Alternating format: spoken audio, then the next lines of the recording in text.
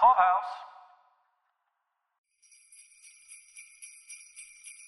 Do you love Christmas? Do you love Christmas movies? Do you wish it was Christmas time year-round? Well, do we have a podcast for you?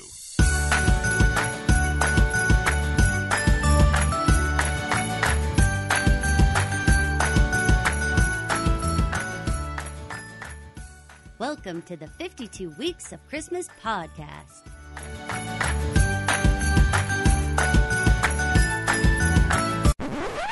Hallelujah! All these... Whoa, Clark. We're keeping this show family-friendly. Where's the Tylenol? Welcome to the second week of 52 Weeks of Christmas podcast. This is Caroline. And this is Mike. Tonight we're talking about the 2003 Christmas classic, Elf. Elf was written by David Barenbaum and it was directed by Jon Favreau. And it was like a Jon Favreau before everyone knew like he was Baby Yoda's dad. Like Jon Favreau before he was, is it Happy? Is that the name of him in Iron Man? Before he resurrected and saved Marvel and Star Wars. Jon Favreau when he was a fat guy, then became a skinny guy. Jon Favreau in 2003. I like Favreau. I prefer Favreau fat, actually. I think I like Chunky Favreau also. Me too. Much like how I prefer Al Roker. Oh, me too. Me too. And I'm going to add Randy Jackson to that list. Oh, yeah. Yeah, you know what it is? A squishy version. Listen, as a big guy myself, when you lose a lot of weight, you tend to get a cranky bit about you because... You're hungry all the time. You hangry? Straight up hangry? You get colder faster. See, there's some benefits to having a little... Having the physique of a bear? Yeah, there's some benefits that they don't put in the pamphlet when they're pushing weight loss. Sure, you sweat a lot more, but you also stay warmer, like winter, Christmas time. Yeah, this exact time of year is perfection. It's hibernation central. If you put a horn on your head, you could be Mr. Narwhal. Mr. Narwhal. I hope you find your dad, buddy. Also voiced by Jon Favreau. I know. Who was still back at Squishy Favreau back then. He lost weight during this movie, Caroline, over the course of the shooting. Actually, from the time that he films the cameo scene where he's the doctor, to when they finished filming, he lost 40 pounds. He was doing Atkins diet. Oh. And Will Ferrell bought him a ship in a bottle as a wrap present when they finished filming because John began referring to himself after seeing himself on camera as a big sail on a mast because he had, I guess, so much that white jacket and the white jacket. White is not flattering, yo. I mean, come on. It's okay. Gosh, John, you're too hard on yourself. I would have said, please eat seconds. I love you, Squishy. The struggle is real, my brother. I'm with you. This was not only Will Ferrell's first starring role, which no one had confidence in him really to be able to lead this movie, but it was Jon Favreau's too. Who are some other people that you really appreciate in this movie? This is a stacked cast, Caroline. I always enjoy seeing a little James Caan. Love some Mary Steenburgen. I'm loving her from back in Parenthood days. She's always a good mom.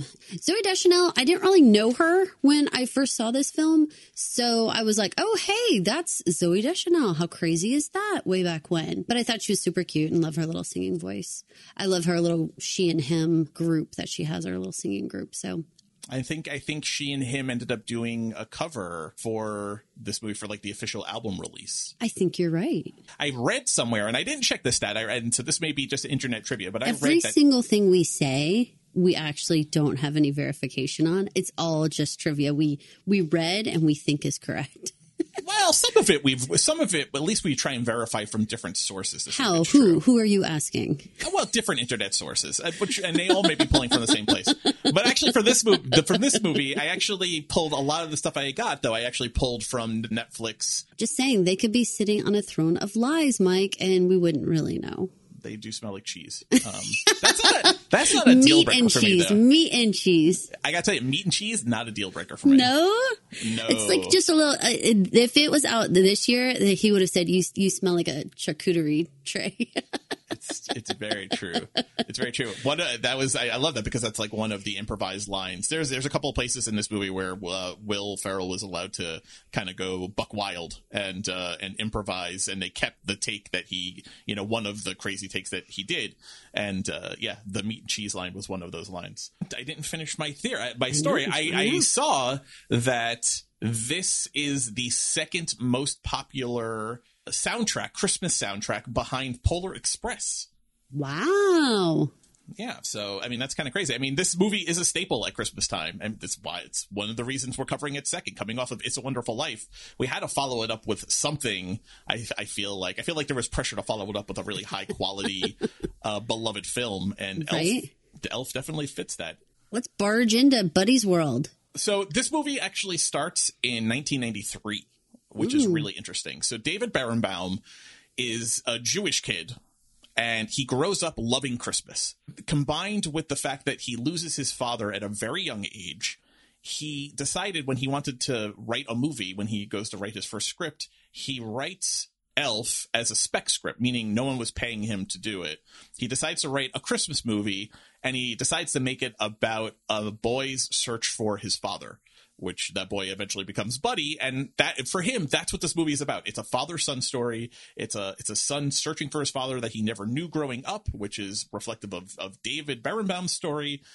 And wrapped around that, you get this whole kind of, family classic. So what happens, Mike? Is it made right away? No. So interestingly, he actually sells it pretty quickly. He sells it to a company called the Motion Picture Corporation of America.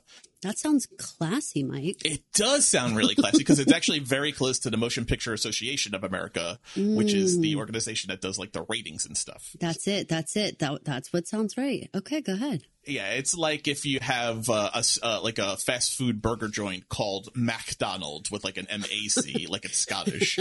It sounds close. McDonald's. Yeah, it's exactly like you get a burger with haggis. Like something like that. So when David's writing the script back in 1993, who's a comedy star you're thinking of? Like a big, outlandish man-child comedy star. He's thinking Jim Carrey, which makes a ton of sense, right? It's pre-Ace Ventura days, but it's definitely in living color. Ace Ventura is about to come out in the next year. When the Motion Picture Corporation of America buys the rights to the movie, they option the movie. They are pitching Chris Farley to be the star, to be the buddy. Okay. Well, I could see that. I could see a version of this with a Chris Farley in this movie, but it would be a wildly different kind of movie, I think. You do? I do. I think Chris could have done a pretty convincing, like innocent, big-eyed, kind of baby-faced man-child. Something I always found Chris Farley very, very funny, but his comedy never struck me as innocent. His comedy, even when he was playing something innocent, always struck me more as dim-witted frat guy. I never got childlike from Chris Farley. Okay. I got not childlike, not the way Will Ferrell eventually brings him to life. That being said, I think Jim Carrey is a very different role. I think a Buddy is more malicious in a Jim Carrey, mischievous. Yes, like a naughty child. Someone curious, who's maybe but like pantsing people curious. A Dennis the Menace kind of Buddy. Yes, I like where you're going with this. And I think that's framed by now hindsight 25 years, 35? Yeah, no, like 25, 26 years of like Jim Carrey's career, I think is probably framing that. But think back to like Fire Marshal Bill, Ace Ventura, the Mask, all these kind of roles. It's all kind of like, ain't I a little stinker? Like a Bugs Bunny. There's a lot of smirking. Yes, a lot of winking at the camera, a lot of fourth wall, like. Right, I get you. So this would be very different, cast differently. When David Berenbaum gets wind that Chris Farley's the guy that they're looking at, he actually sits on it and he doesn't move it forward and runs out the clock on MPCA's option for the movie. Very bold. Very bold for a guy who was not known, hadn't done anything. Your first script out of the gate and someone wants to make it, and you have the cojones to say, no, Hollywood. Right. I'm rejecting Chris Farley. I don't know who I want to play this because Jim Carrey then is blowing up by that point, and it's too late. He sits on it. He runs out the clock, and the option deal runs out. And it's not for another 10 years. New Line Cinema actually picks up the movie. They eventually find Will Ferrell. Now, New Line Cinema balks at this. Everyone balks at this. And they actually get turned down before it actually comes to New Line Cinema. They shop it around to a lot of different movie studios. One of the producers knew Will Ferrell, and they had gotten the script in front of him, and he liked it. He was coming off of SNL, but he had never led anything. He had only ever been in like Roxbury, like Night at the Roxbury. It was pre-old school. No studio wanted to trust him as a leading man in a Christmas movie. It just wasn't a track record that they could prove.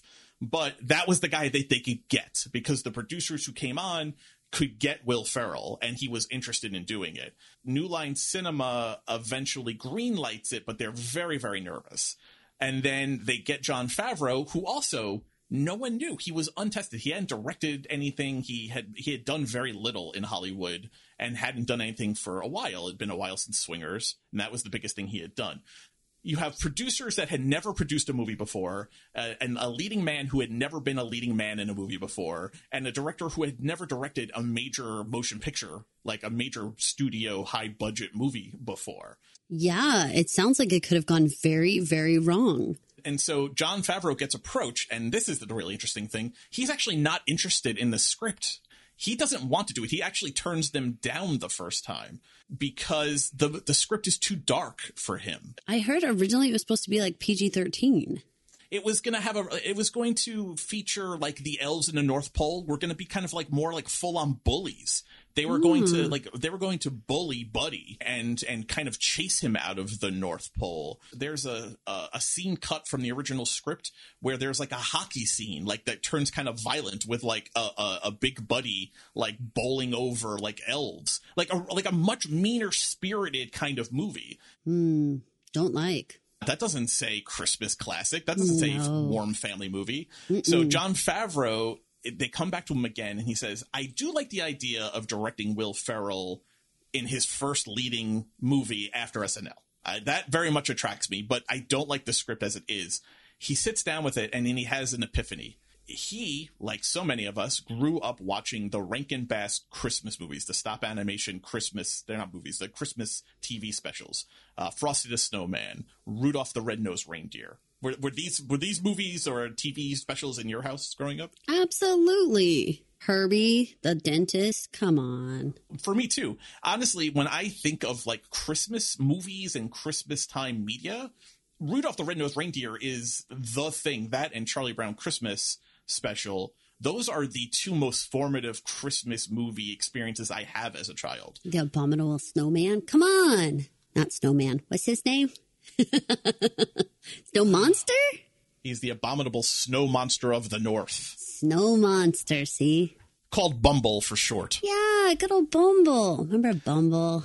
Wait, hold on. Yukon Cornelius? That just came to my brain. Look at that. I'm not even using my phone or nothing. He just popped in. Yeah, you're right. And Sam the Snowman, the Burl Ives character who does kind of like the introductions, who then would be animated for Frosty the Snowman. So Jon Favreau has this epiphany. If we can change the script, make it more family friendly, and make it more like Rankin and Bass, I'm in. And we're not only going to be inspired by Rudolph the Red-Nosed Reindeer, we're going to kind of outright steal ideas from Rudolph the Red-Nosed Reindeer. And so the entire aesthetic of the North Pole, the costumes, the elf costumes, the coloring on the elf costumes, to say nothing of the stop motion animation that's used with Mr. Narwhal, or the Arctic.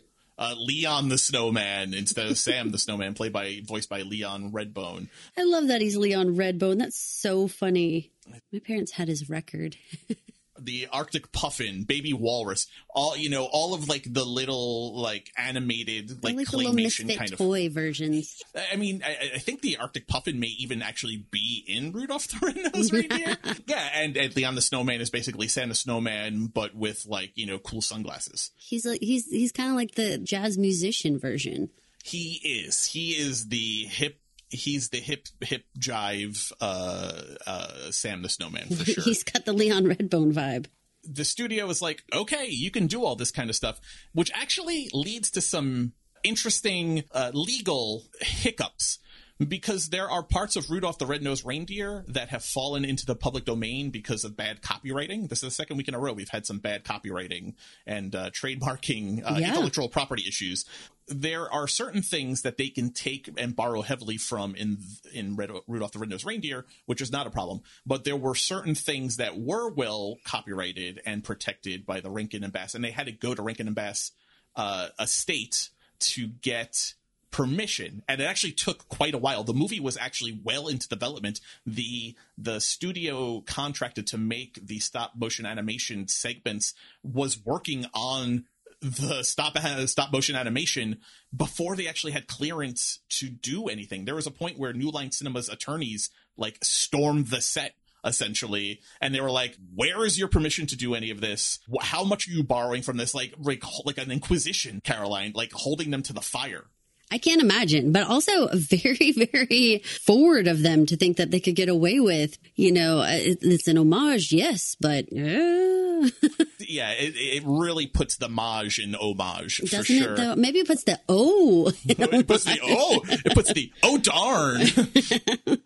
Well, if you listen to the producers talk, and again, this is covered a little bit in the holiday movies that made us, and you guys should definitely go watch that. Not that I work for Netflix or that they're sponsoring this episode. Definitely go watch it. And there's some talk that there may have been more of a misunderstanding, that they thought that they had the permission to do, they thought that there was a deal. Sounds like maybe more there were some winks, maybe there was a handshake, but maybe nothing in writing to take all of the liberties that they were taking, going well beyond just a hint and a nod or an homage to the upright lifting of things. But in the end, it all worked out, and everyone signed off that needed to sign off. New Line Cinema's attorneys signed off, which, lawyers... nothing gets made if lawyers don't allow it. That whole front part of the movie could have been wiped out in a minute. It's so important to understand Buddy's origin story and how adorable. I mean, Papa Elf, come on. When he's trying to explain elves and trolls versus gnomes, I mean, oh my gosh, the setup just melts my heart. Bob Newhart is maybe the most perfect casting because he has such a wholesome grandpa patter about his speech. He's got a really likable stutter that is just endearing. I love him too because he's not pandering, but he's still smooth and soft. He's very dry. He's not trying to be like, hey kids, we're gonna have a movie. But the way that he's talking, you're drawn in without it being overly, aggressively animated at you. He's not trying to put on airs. Yeah, I think I'm picking up the exact same thing you are. Right. He's very matter of fact. I'm Papa Elf. I'm Santa's head mechanic. I adopted a child because I never had one. This is the story. He acknowledges you're here for the Buddy story, and I'm going to tell it to you. What's your favorite occupation of the three jobs available to elves? I would probably like to work in the toy shop versus baking cookies would be my second. I definitely do not want to cobble shoes. No, that's a hard pass. I frequently, when I want to order takeout, say I don't sew my own clothes and I don't cobble my own shoes. Why do I have to cook my own food? So I feel like I would not want to do that. So I'm in the toy shop. Plus, I mean, it seems like they have a lot going on. The stress would probably get to me a little bit, but they got a choir and they have activities and they seem like they're just fun. I do like the fact that they have a choir. It's kind of adorable. I feel like through media, through pop culture, we all have an idea of what the North Pole looks like. I feel that Elf really takes us behind, really pulls back the curtain on the inner workings and the real life conditions, the quality of life that the elves have in a way that most things don't. That's another reason why I don't want to bake cookies because, man, that looks like they make a lot of mistakes, often burning your house down. Sure, an oven in the dry season in a tree is, Papa Elf is exactly right. That's a dangerous, dangerous thing. It makes you appreciate the Keebler elves that much more and what a national treasure they really are for us to have. Right? They are brave men. They I think there might be a woman in there, but not much. It's heavily male dominated. Like the celebrity chef business, also in the restaurateur business. You and I have had this conversation, I feel like, a number of times. We have. About why it's so stereotypical that women cook in the home, but restaurateurs are always men. Are often men, yes. Are often men. It seems that the cooking elves, the baking elves, tend to be a male-dominated the whole thing, all industry. of the working elves were mostly men. Or male elves. I don't know what male elves are called. Probably not men. Maybe melfs? Welfs and melfs? I don't know. That's. I think that's another kind of occupation. That's also a different podcast, I think. Yeah. I mean, there's some cute girl elves, I think. There were some cuties. Yeah, no, but far. I mean, 10 to 1. Sure. Well, not great odds if you're a single elf, for sure. No. Were you impressed at the leadership and managerial skills of Ming Ming the elf? I Caroline? super was, and I recognized his blue eyes, Mike. I know he's uncredited, but I recognized them. I'm very much like attuned into individual features of people's faces. So as soon as I saw them, I was like, I know him.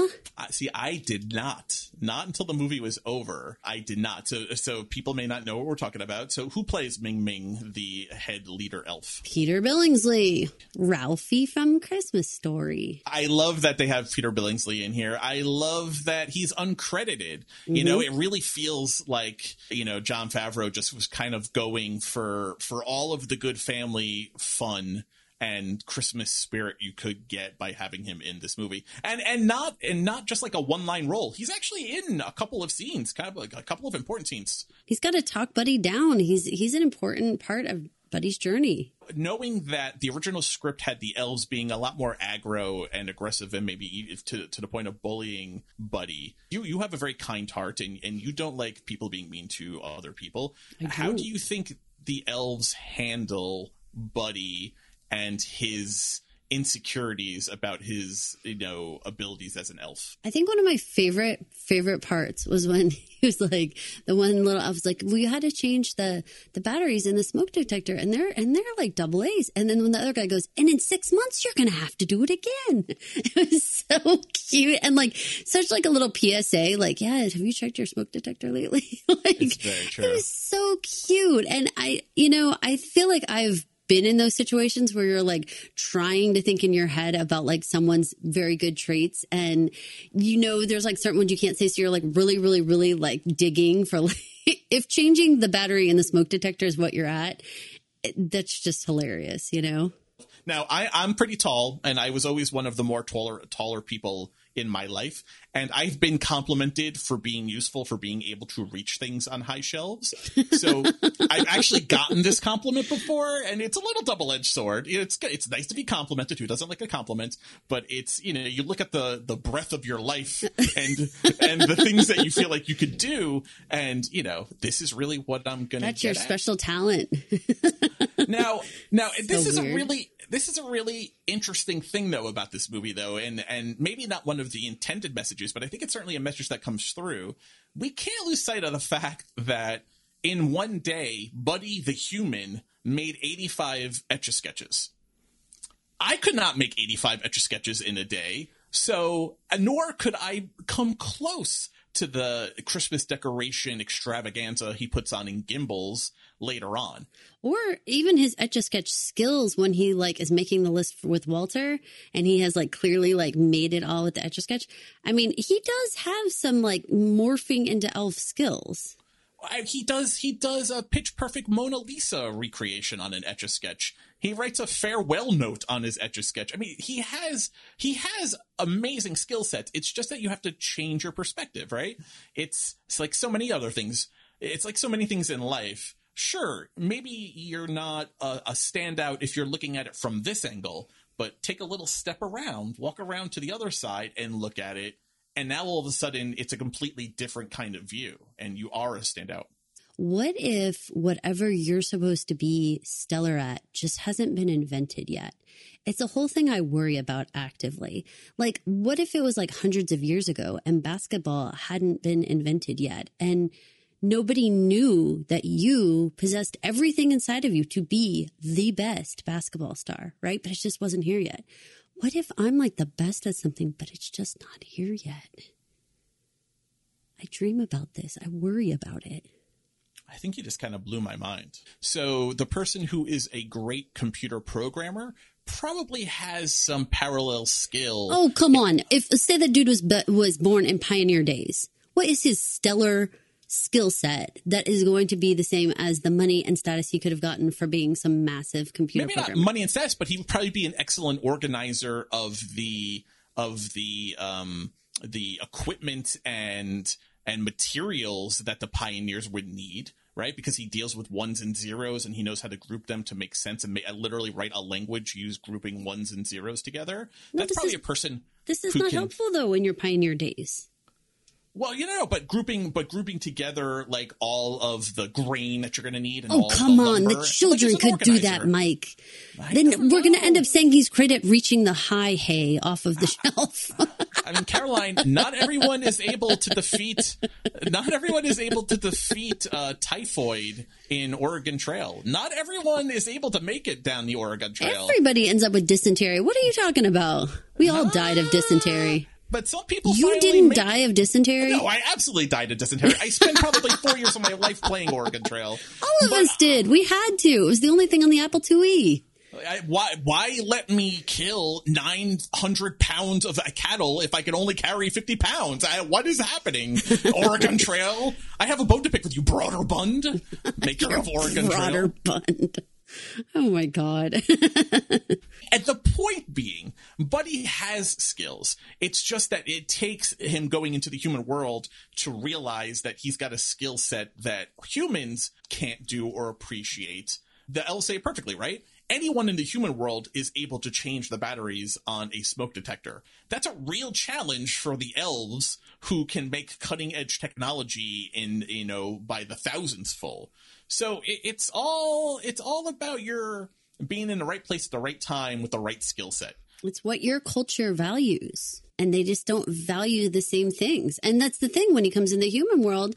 We're over here being all like, we don't value the things you do. We don't have that sense of wonder in the same way, which I wish we did. And I try to every day. Now, here's the thing I don't like. I don't like that we find the elves talking smack and throwing shade about Buddy in the workroom over their cocoa. Was rough. I mean, and it's necessary because it's what sets him off on his existential crisis that leads him to eventually leaving and leads to Papa Elf telling him, what's been going on and why he's different. Now, to be fair, it wasn't total mean elf talk because it was really just trying to ask like, hey, I'm trying to cover the shifts. I'm kind of behind. I'm frustrated. I'm overwhelmed. It wasn't like Buddy's a bad guy. It wasn't. And it wasn't malicious, but it was exasperation, right? Because the numbers are off and they've got to get ready for Christmas. I get that. The stress would get to me, Mike. Yeah, they're a little too Buddy is special. And yeah. I'm very sensitive to pinging people for having disabilities or otherwise being considered lesser than. And I feel like they were walking a fine line here, exasperated or frustrated or no. I feel like they were walking a real fine line here of being a little too much. They were calling him slow. They were calling him elf slow. Elf slow. Which Not is rude. Great. It's rude. It's rude. I in a way that never really bothered me before. And people are, listening to this and we're probably getting comments about like, when are you going to get to the movie, you weirdos? Well, because revisionism, because things in 2003, it was a different time than is in 2020 or 2021. I get all that. But after trying to buck him up just to then go to the break room and be like, that's effing guy, that freaking guy, he's what a dead weight. I don't know. I felt it a little disingenuous. It made me like Ming Ming a little bit less. Oh, there was a little stain on Ming Ming's elf tights for you. A little less on the Ming Ming. That was my feeling. Oh my gosh. So we talked about Ming Ming and Peter Bingsley. We talked about Bob Newhart as Papa Elf. The one guy we haven't talked about is the big guy. We haven't talked about Santa. Ed Asner is Santa. Oh my God, what do we think about that? Oh, he's perfect. Come on now with those chubby cheeks and that little beard and everything. He's perfection. It's not the first time he's played Santa. Also, like Bob Newhart, though, takes a real stoic, dry wit take on the role. You know, he's a real practical guy as their Santa, and I appreciated that. I think Santa's got to be a bit of a taskmaster. This is a business he's running here. You know, he's got to get this stuff done, and he's got a lot of pressure on him. So, you know what? I'm glad that they, again, don't play him all slapsticky and silly. Like, Santa is nurturing and caring, but he is busy. They also soften him by letting us know that he's a sucker for babies. You know, he didn't have to keep Buddy when he crawls out of that sack wearing his little Buddy diapers. He could have sent him back to the orphanage, but he didn't. He kept him, and I like that Santa. I like that he loves Buddy. Buddy, feeling down about his elfness, says, "I'm not an elf." And Santa tells him, "You're the most elf I've ever met." And I love that. I love that about Santa, because that's the opposite. Ming Ming needs to get on Santa's level, because Santa's he's not going in the break room with Mrs. Claus and being like, "Oh, that Buddy." Right, totally. I think before we leave the North Pole, I think we have to talk about just the magic of movie making for a quick second. Do you know how much I love forced perspective? I mean, I love it hardcore. Mike, you probably don't know that about me, but I am not a gigantic fan of CGI. I really am not. And so I really like practical special effects. I like it when they do things in a way that tricks my eye, but they're not always just throwing computer graphics on everything. So I love what they did here. I love it. I love that Jon Favreau really fought for it. New Line really pushed against it because it costs so much more money. It's cheaper just to hire someone to work on a computer and do your effects that way versus build all the sets that you need to do in order to make it look the same as it would on a computer, but doing it practically. And the reason why? Because it doesn't look the same. There are two things in this movie that are CGI'd. The snow, which if you listen to the commentary on the Elf DVD, Jon Favreau, he spends a lot of time in the commentary talking about forced perspective, and he even goes through and points out where the seams are. And he points out the two things that they actually ended up CGIing was the snow in the North Pole, which he does not like how it looks. He doesn't think it stood the test of time. And it's actually the snowball fight later on with Michael and Buddy in the park. But otherwise, you know, it's all practical effects, and you see it though, and it makes a big difference because it looks real. It looks like something you can go walk on and really be a part of. I love forced perspective because it really just makes me feel like I'm in a fantasy situation. One of the most fantastical places on earth is any Disney property. And I feel like they use forced perspective all the time to just immerse you and make you feel like a little kid, or make you feel like, you know, you're a part of the scene in some way. Like optical illusions in general are fascinating, but to be actually physically feel like you're a part of something because of the way that the scenery is around you, Mike, it's magical. Computer generated 3D looks fake to me. 3D generated by a forced perspective set looks real to me. Essentially, it's creating an optical illusion that things are of different sizes pushed up against each other, even though it's just the way the thing is built. So in Disney World, forced perspective is used often to make the buildings look much, much taller than they actually are. You know what ride is my favorite forced perspective ride? I don't. Peter Pan. Because of the way that you're above what's supposed to be the city, above London, and the way that they build the little teeny tiny buildings underneath. You know, it looks like you're so far up in the air when you're on the ship going, but you know it's not. You know, it's just probably a couple feet down there, but it feels like you're flying. It's my most favorite ride of all. If you walk down Main Street USA, or if you walk around in the early parts of like Hollywood Studios in Disney World and look at the buildings that line the sidewalks, look at the very tippy tops of those buildings. It was used a lot. I think they've since taken it down now in Disney, but back where like Muppet 3D is, in Hollywood Studios, there was all of these back where like Honey, I Shrunk the Kids playset was back there. They had all of these skyline shots. And the idea is that the higher you look on the building, it makes the building look tall because they made the scale smaller. So if let's say a floor, a ledge would have been like 12 feet when it's on the ground where you're up close against it. it gets shorter and shorter the higher you go. So your eye thinks that it's extending much further into the sky than it actually is. It's an optical illusion. It's a way of painting or building something to fool your eye into making something look bigger or smaller than it actually is. The way they used it in Elf was to make Buddy and Santa appear much, much larger than the elves. And the way they did that was they built two different sets and they kind of mushed them together in like the schoolroom setting. On the right side, Buddy is sitting there and he looks like a giant sitting at the little school desk. And then to the left of him are all of the elves who look tiny in their big classroom. That was actually two different size sets. The Will Ferrell set is a normal size set made a little bit smaller, so he appears bigger. And the elf set is a enlarged built set so that the human-sized actors can appear smaller. You meld the paint in the middle so you can't see the seams, and your eye sees elves and a big person. It's an amazing thing and really expensive to do. And New Line Cinema pushed back really hard on it. Jon Favreau actually had to fight a long time to keep it in the movie. All said and done, they actually had 47 different forced perspective setups that they had to build. That's amazing. I would not have guessed it was that many. Every time Buddy is with an elf, there's a forced perspective set up there. And it wasn't that they filmed them at different times. It wasn't like they filmed Will Ferrell and then they went over here and then they filmed the elves. Like, they were on set together. That's why they had so many different setups. There's that one scene where Santa comes in and he's on the left side of the screen and he looks like a giant compared to the elves. This is when he's talking about, get ready for it. Now it's time to get ready for next year's Christmas. You know, he's on an elevated platform and like they're down like in a well and you can't tell. And that's the magic of the movie making, is you can't tell that your eye is being tricked, but your eye is being completely tricked. I love it. I love it. I love it.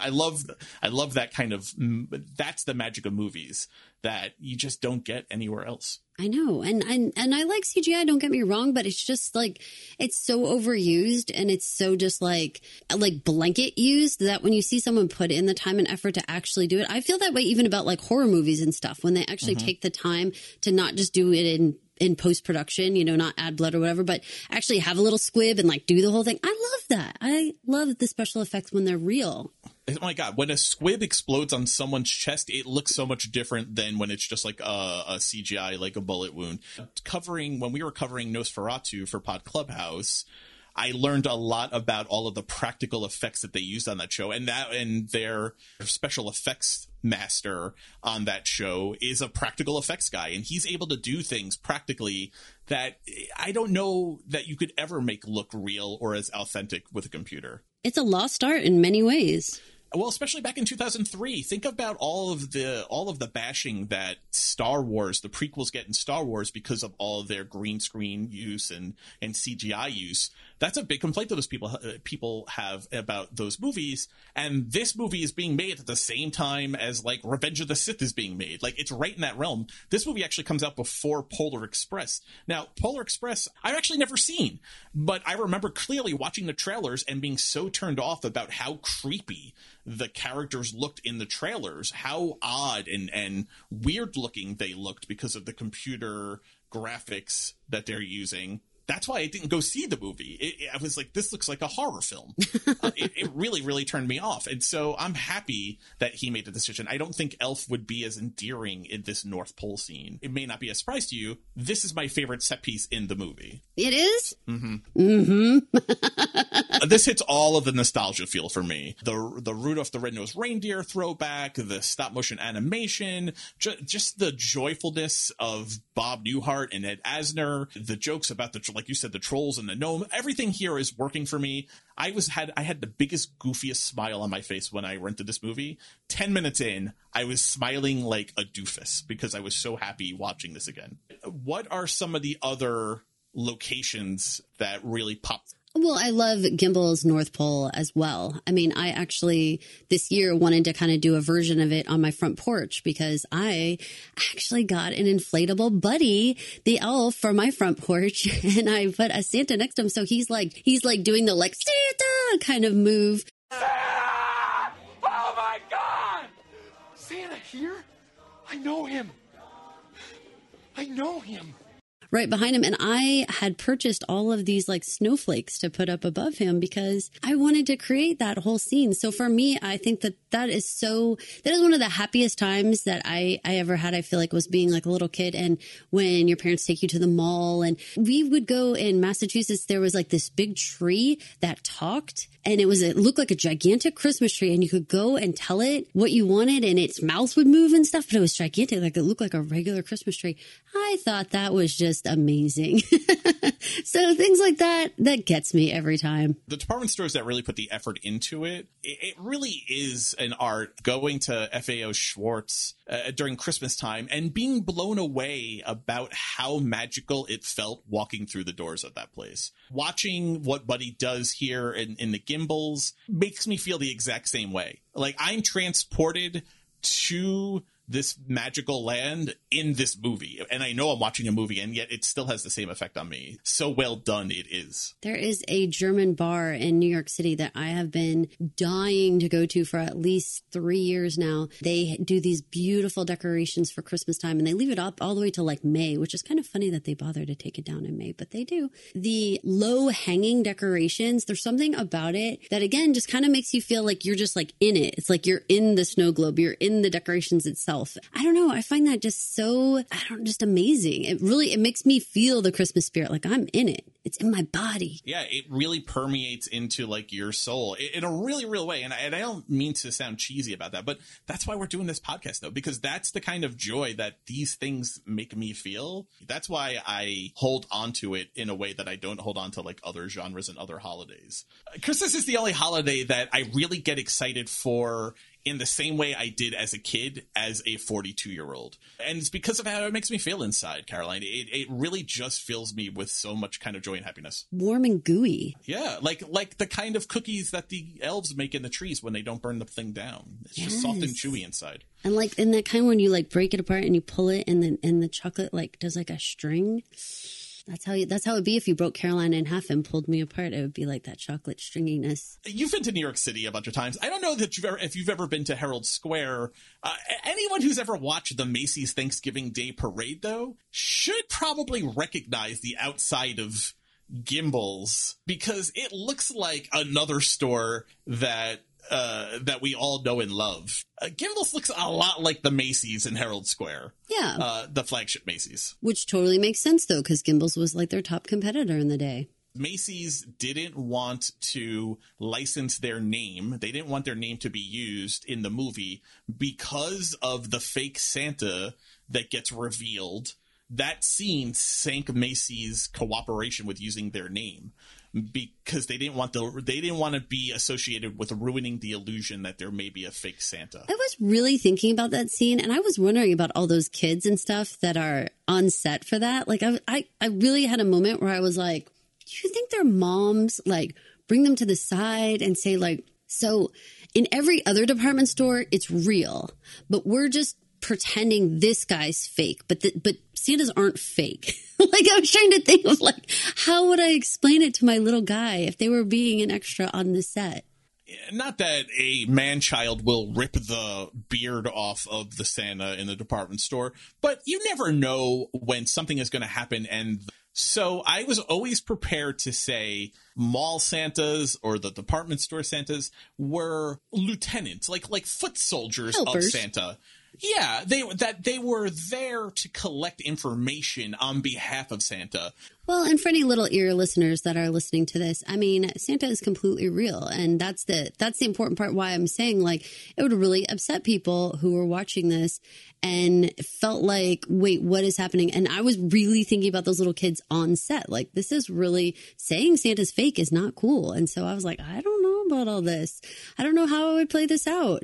Do you think Santa at the North Pole watching this movie on premiere night was very pleased with how that all came out? I got to imagine no. I don't think he likes anyone smelling like meat and cheese that he doesn't, I imagine so. They actually built the set right around the corner from where the Macy's and Herald Square is located. So it's really cool because it all is really right by the Empire State Building, which was important because when Buddy gets thrown out from Walter's office and kind of stumbles across the street and he finds Gimbals, that actually would happen location-wise with where they set it up. So I think the movie just made really good use of like the setting of where the Empire State Building is in the city. And if anyone ever has a chance to go to Manhattan during Christmas time, you should absolutely take it. It is a truly magical place.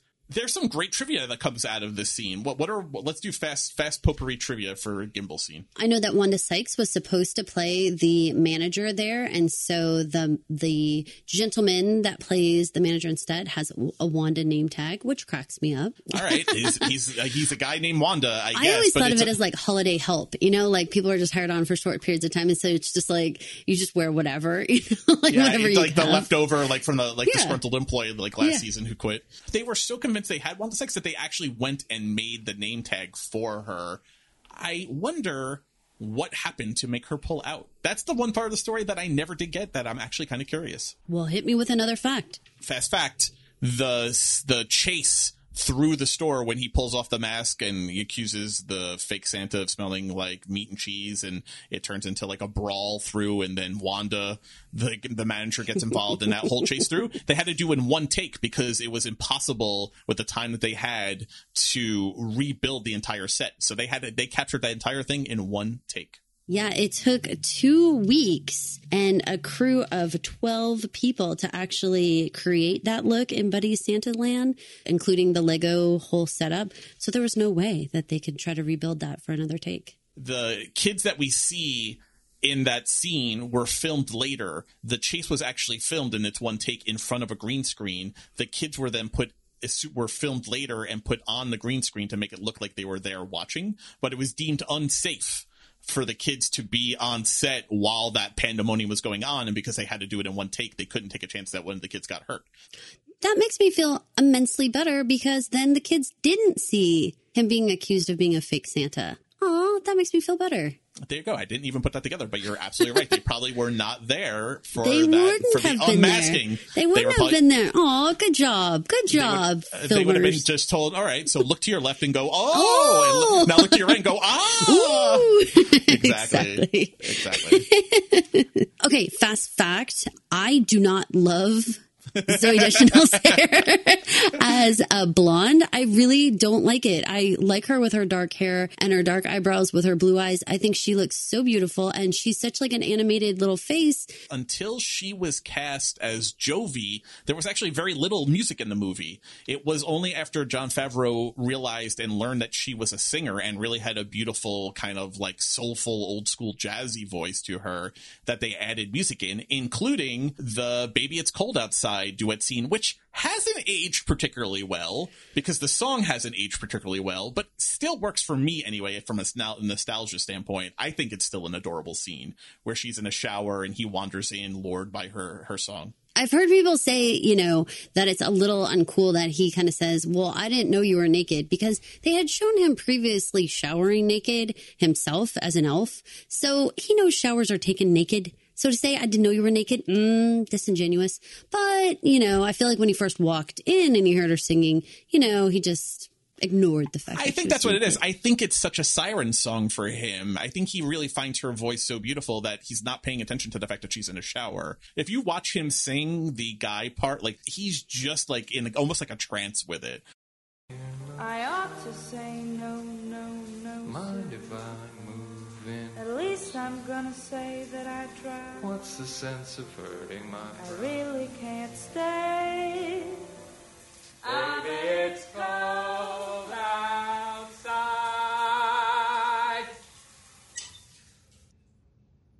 Get out! Don't look at me! Get out!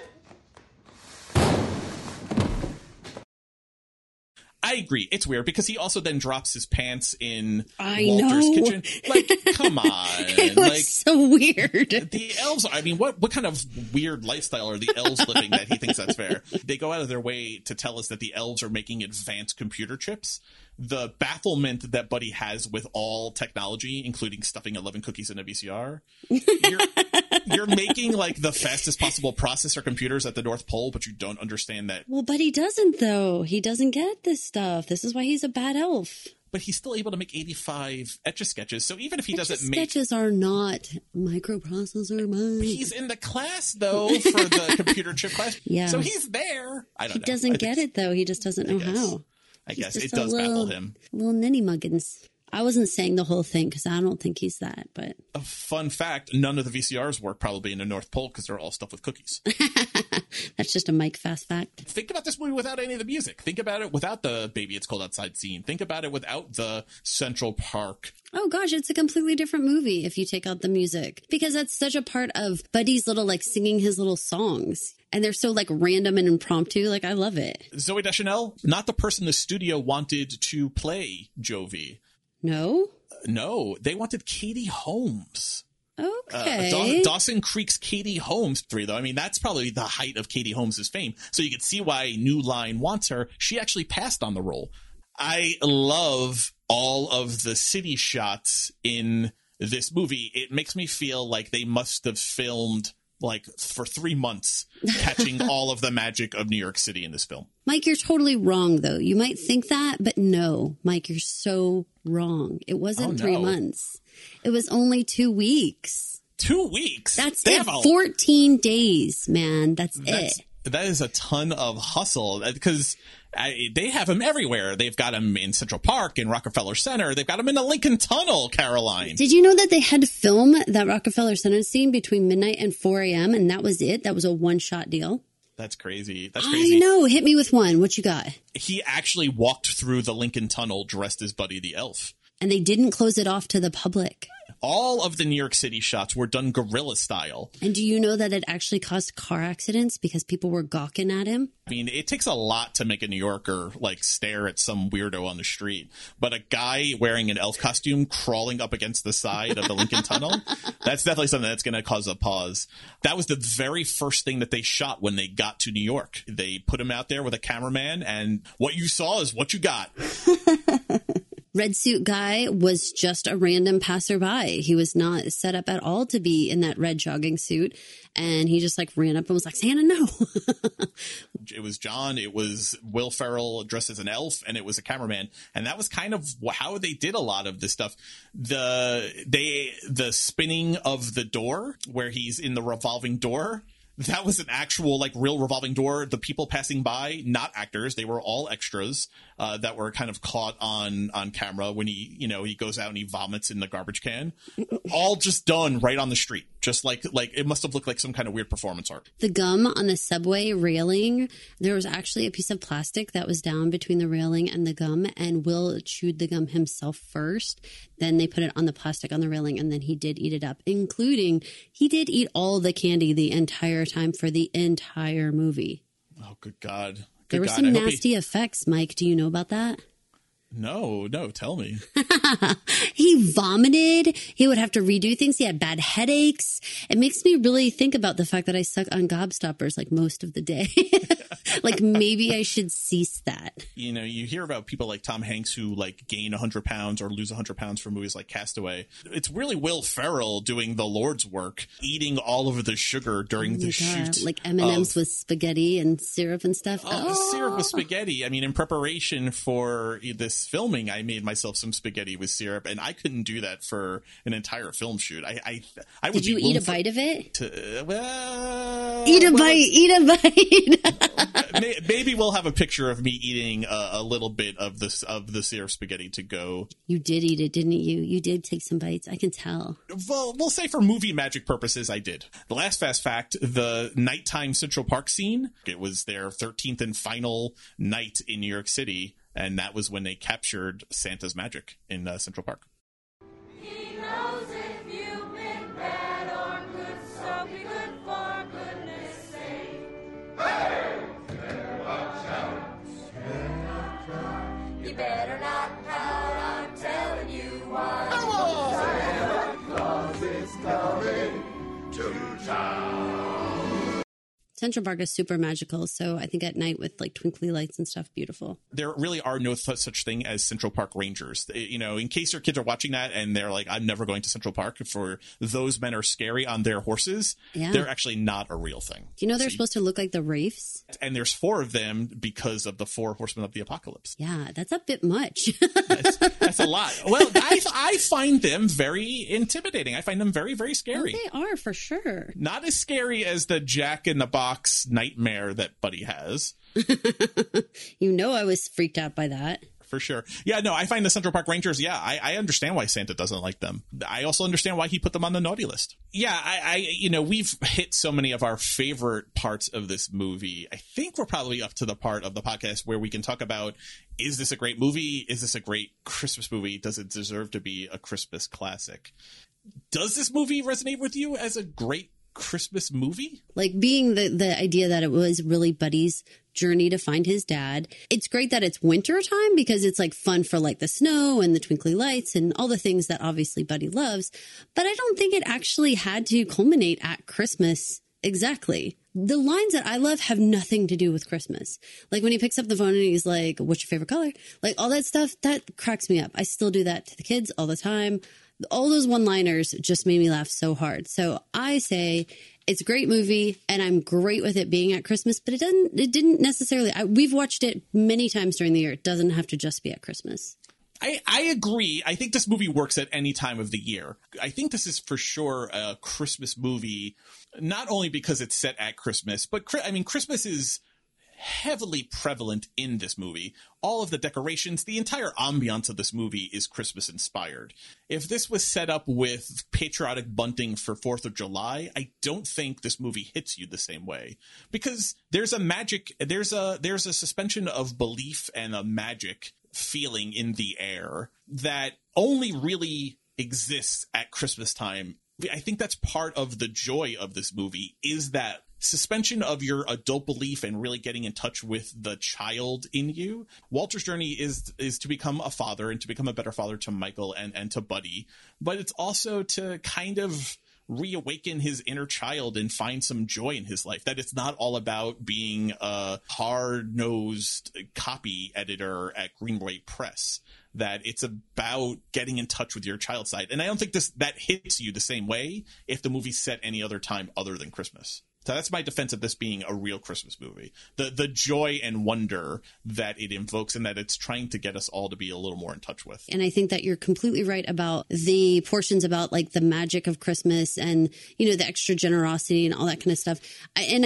What I'm trying to say is like, if it ended a week before Christmas or something like that, that wouldn't have bothered me, I guess is what I'm trying to say. Like, it doesn't have to culminate on Christmas Eve, or, you know, I understand that it does, but it doesn't have to. I don't think Christmas movies have to take place on Christmas at all. That's not a requirement for me in any way, shape, or form. I think it has to take place around Christmas time. Agreed. But for me, Christmas time is any time from like the end of Thanksgiving through like New Year's. I think you're in the Christmas spirit, in the Christmas window. I think it has to evoke the feelings of Christmas, though. That's why this works for me. I agree. Can't get Santa's sled to fly until you have a belief in Christmas, until there's the Christmas spirit. And the Christmas spirit is about the joy in all of us, the joy and childlike wonder in all of us. It's interesting because, you know, how much the boy, Michael, for me, there could have been such a heavy hand on the idea that he is losing his belief in magic, his belief in Santa, and his belief in all of it. And there could have been such more of a focus on him. You know, that character doesn't really get fleshed out for me that much. And so I guess that's part of it, again, like where I'm like, you're right, we have to go back and focus more on Walter and him finding his childlike wonder more than Michael retaining it. Buddy fills the role of the child in this movie. Michael is kind of redundant because Michael is a child, but Buddy is the more childlike of the two. And Michael is losing his Christmas spirit and has to relearn it. But Walter has lost his Christmas spirit and has to find it. So Michael is doing the work that Buddy and Walter are both doing entirely. So I think they're splitting the baby with Michael, which makes him a little unnecessary. And also Walter and Emily are a bit older. I think they could have not had kids other than Buddy walking into their life And the story is exactly the same. I think Elf is exactly the same. I think it hits you the exact same way. I think it feels as good. I think it's as joyful and as childlike and as wonderful and family friendly and all of the adjectives if Michael's not in this movie at all. Right. So they do it very well with Buddy, and the whole idea of his innocence, like it is so well captured in him that it seems like, yeah, no one can do it justice more than he can. Where's the character of Michael to go when you have Buddy being his most Buddy self? Exactly. Honestly, I'll tell you, Michael is a little bit of a snot, not to use the harsh language, when the reporter, her last name is Denon, he reveals her Christmas wish to get her boyfriend to commit to, being with her. He says it like a real sass that is kind of embarrassing to this reporter on television and unnecessary. I don't know. That didn't really do me, it didn't really make me feel great about Michael. That's not really the Christmas spirit, sir. It's funny. I mean, I'm glad that we are in agreement that this particular character, I just think that there would have been other ways that Buddy could have had little experiences here and there.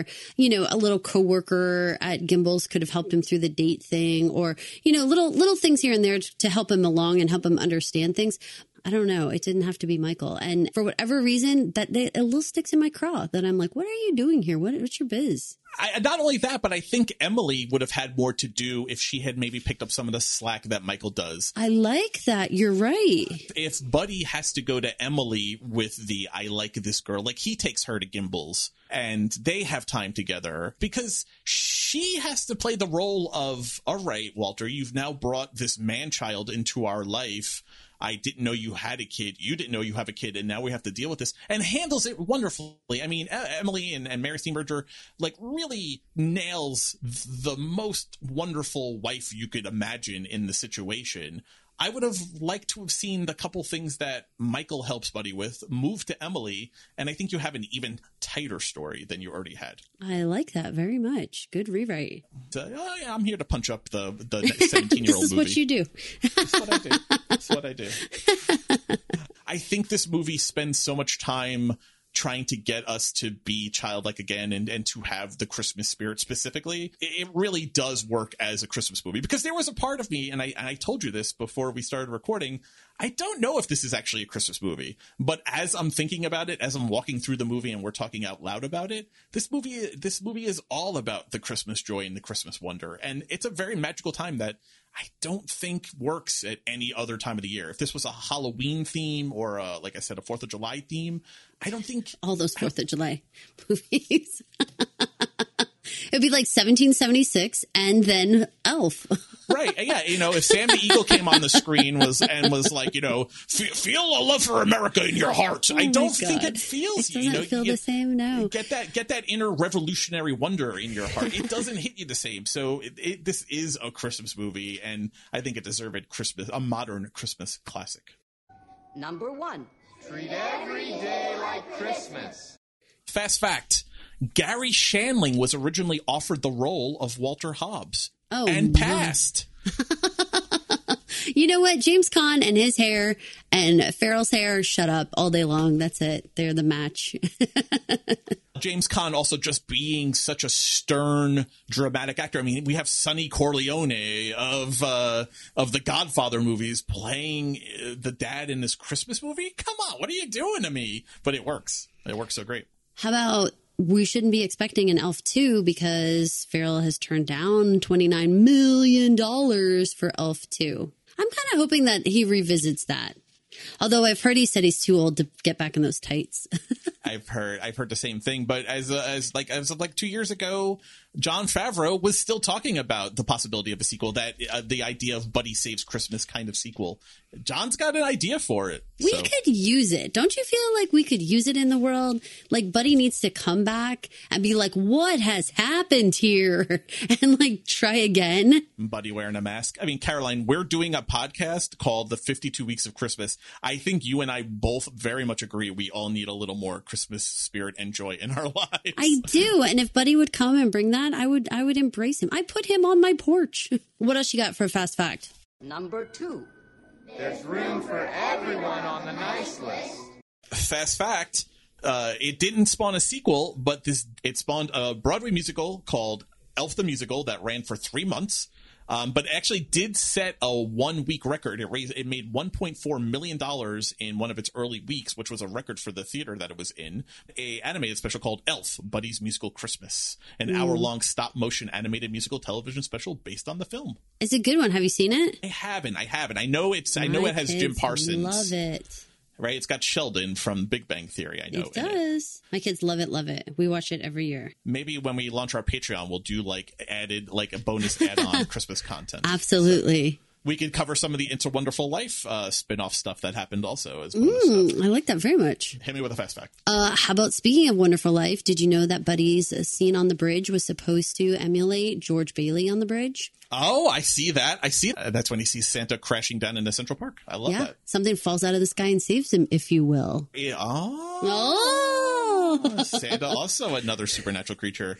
I wonder if he was an angel second class. I think he is an angel. Come on, Mike. Another movie homage is that scene where Michael and Buddy cut down the tree and drag it into the house and it doesn't quite fit. It's too big for the ceiling is a National Lampoon's Christmas Vacation homage. I love that.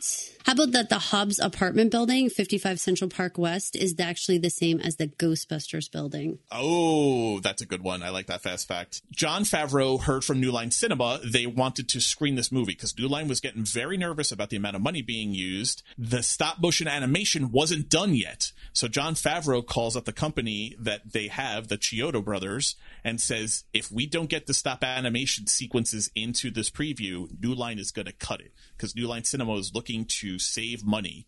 And so it had to get in there.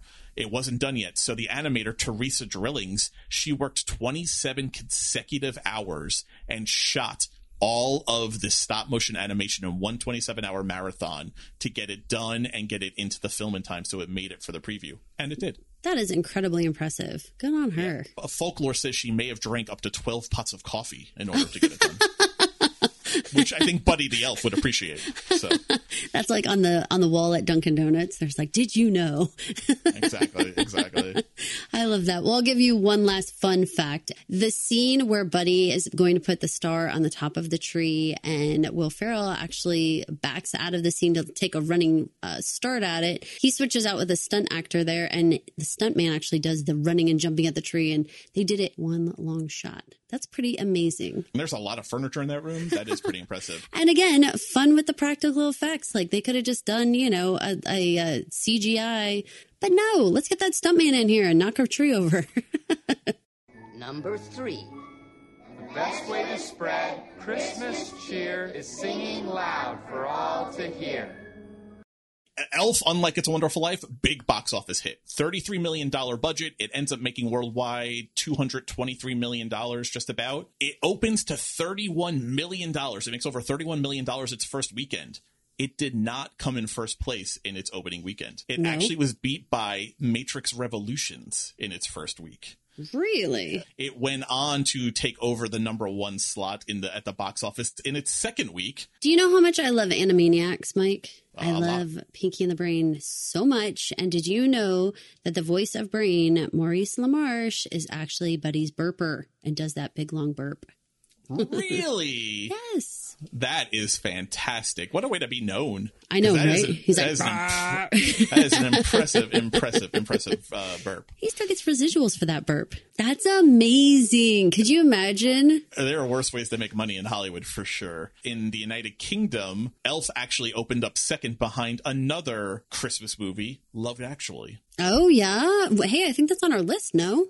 It may be. Oh, if it is, I'm glad for that because I have not actually ever seen it. So I'm glad to be able to get a chance to see it. Mike, I think we should leave our listeners with the Santa's New York City rules. How do you feel about that? Very interested to see what Santa has for advice for all of us for New York City. First, if you see gum, leave it. It's not free candy.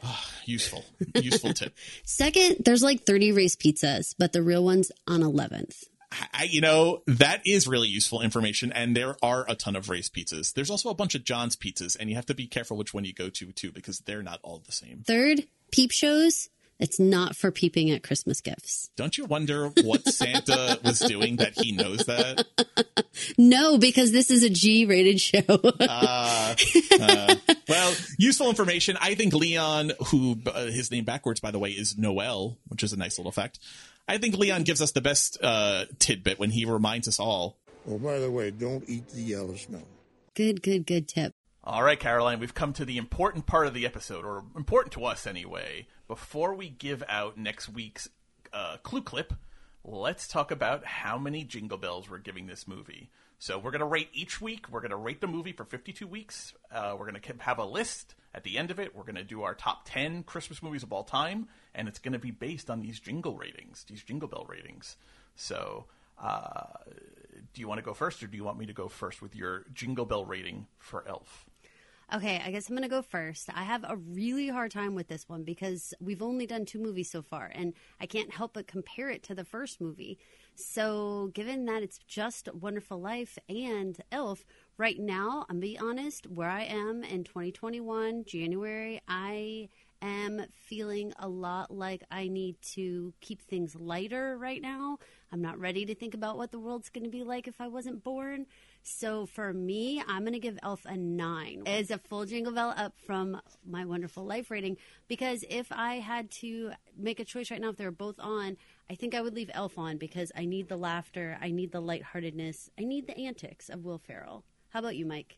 Okay, so I went with an 8.5. I was a half step above you last week on It's a Wonderful Life, and I'm going to go a half step above that, and I'm also going to give it 9 Jingle Bells. I'm giving Elf 9 Jingle Bells, because is this a perfect movie? No.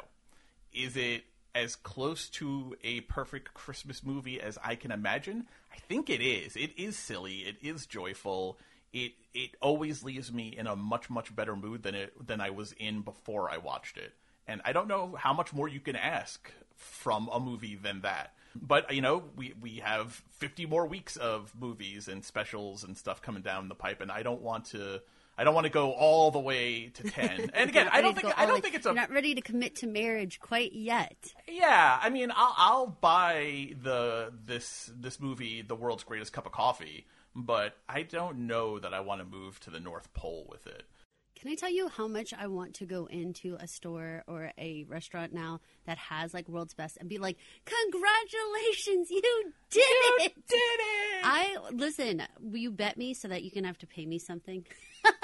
I will pay for that World's Greatest Cup of Coffee if you do that. Oh, you will? If I can get that on film. It has to be... Oh, no. It has to be on film? It has to be recorded, or it has to be, somehow memorialized. The trick of it will be to find the signage that says World's Best something other right now, and then I'll find it, and then I don't have any problem walking it. I'm actually, this is exciting. I want to do this now. I'm jazzed for this. I want to congratulate someone for the world's best whatever. It's pretty fantastic. And you know what? You're going to make them feel pretty good about themselves. And they're going to laugh, and that makes me the most happy. You know what? And I think that a lot of places during the Christmas season, the places that have those signs during the holiday season probably actually get that because people are watching Elf. It's probably in their brain. But I'm thinking you do this in like a March or April. No one's going to have any idea what you're talking about or what you're doing.